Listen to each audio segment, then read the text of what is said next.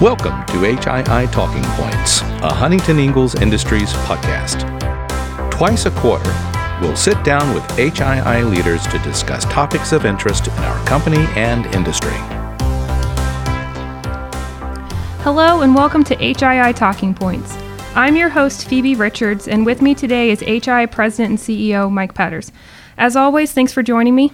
Thanks, Phoebe. It's great to be here again. Employees are seeing shifts in company operations and policies as HII and the nation continue to respond to COVID-19.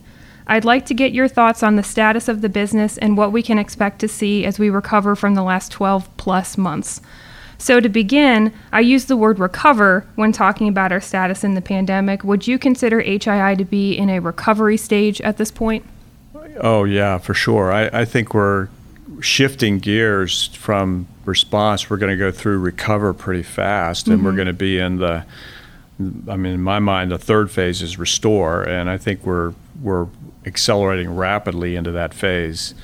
The latest guidance on masks and vaccinations just accelerates all that. So pretty happy about that. It's going to get us there faster. And so looking from recovery to restore, how do vaccination efforts impact when we get to the restore side? Right. So, restore means that you're just doing things the way you always did them. And actually, my view is you'll be doing them better than you always did them because you'll take what we learned during this crisis, the ways that we learned to do things faster and more efficiently and more effectively. We'll be applying that to the way we do business going forward. So that's kind of the restore part of this. But getting the vaccine is what allows us to make that shift. We have employees who have gotten the vaccine, and under the guidelines, they're starting to really move and accelerate into their normal routines. We have other employees who haven't gotten the vaccine yet, and quite honestly, we've got to get that done. They've got to get their vaccines, and we've got to get because that'll help us accelerate into that last phase. And so that's kind of the way I see it. The more people that get their vaccine, the sooner we get into that last phase, the more value we create for our employees and our customers and our shareholders. Mm-hmm. And do you think vaccine misinformation is playing a role with that effort? Some. I actually give our employees a lot of credit for they're not typically fooled by someone telling them something that's not true. They're generally pretty savvy about separating truth from fiction. I think that when it comes to the vaccine, there's a lot of information out there, and sometimes you can just get bogged down with trying to sort out fact from fiction, and that itself can be burdensome, right? And so, we've tried to be very clear about all of that and say you can set all that information aside. The vaccines make a difference. They are working in this country. And if you don't know that they're working, or you want to just test that, look at the case rates.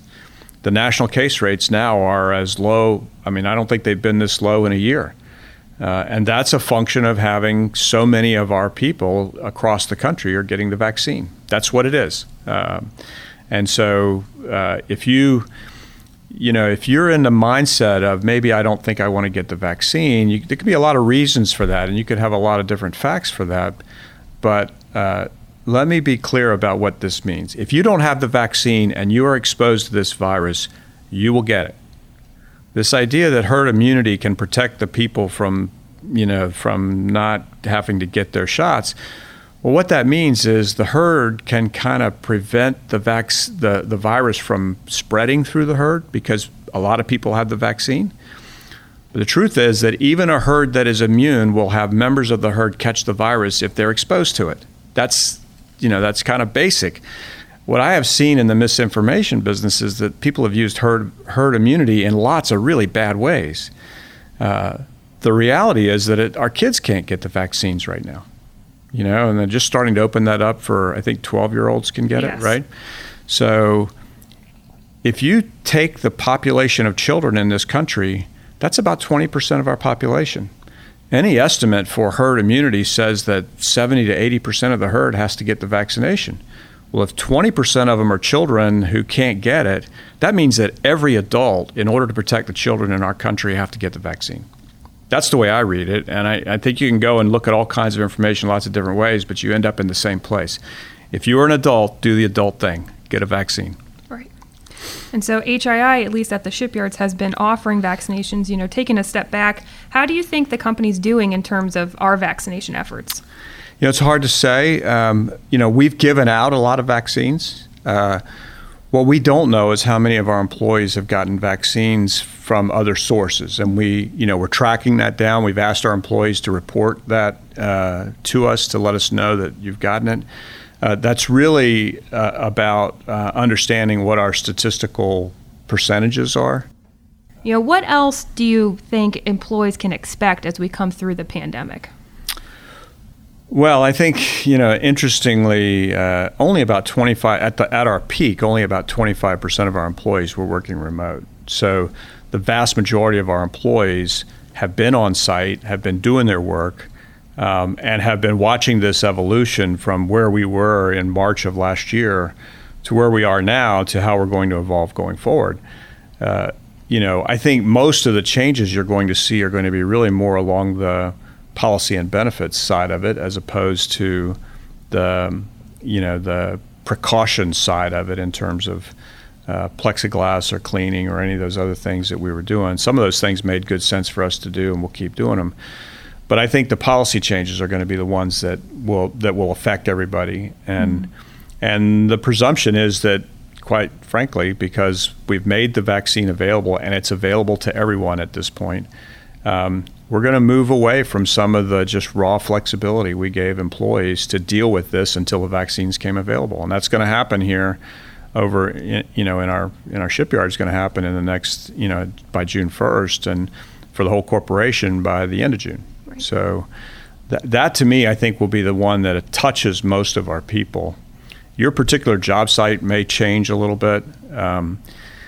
As you change from the precautions that you're taking to maybe taking advantage of some of the technology and some of the new practices and moving forward, that could be different. But I think the vast majority of the folks are going to see the changes on the policy side, more directly. Right. Yeah. Makes sense. Switching gears a little bit, HII recently released its first quarter earnings for this year. Can you give a quick summary and share how the company's COVID-19 efforts are continuing to influence the business? Well, we're performing pretty well in this environment, quite honestly, and I think that's just a tribute to the workforce and the team that we have. They've been able to, once we got a good understanding of what this was all about, we were able to put together the plans that have allowed us to operate very, very effectively. And so we don't see any reason to think that we're going to go backwards on that. If anything, again, the mantra is let's accelerate out of this. So first quarter was a step in the right direction. We did really well first quarter, and that's a tribute to the teams all over the company doing really well. Let's build on that, and let's go forward and do even better, throughout the rest of this year. Great. Excellent. Well, Mr. Petters, thank you for sharing these updates, and thanks to our listeners for tuning in. Thanks, Phoebe. And again, if you're out there, do the adult thing, get a shot. Thanks for listening to HII Talking Points. This podcast was produced by Huntington Ingalls Industries Corporate Communications team. We welcome your feedback and ideas for future podcasts at www.huntingtoningalls.com/podcast.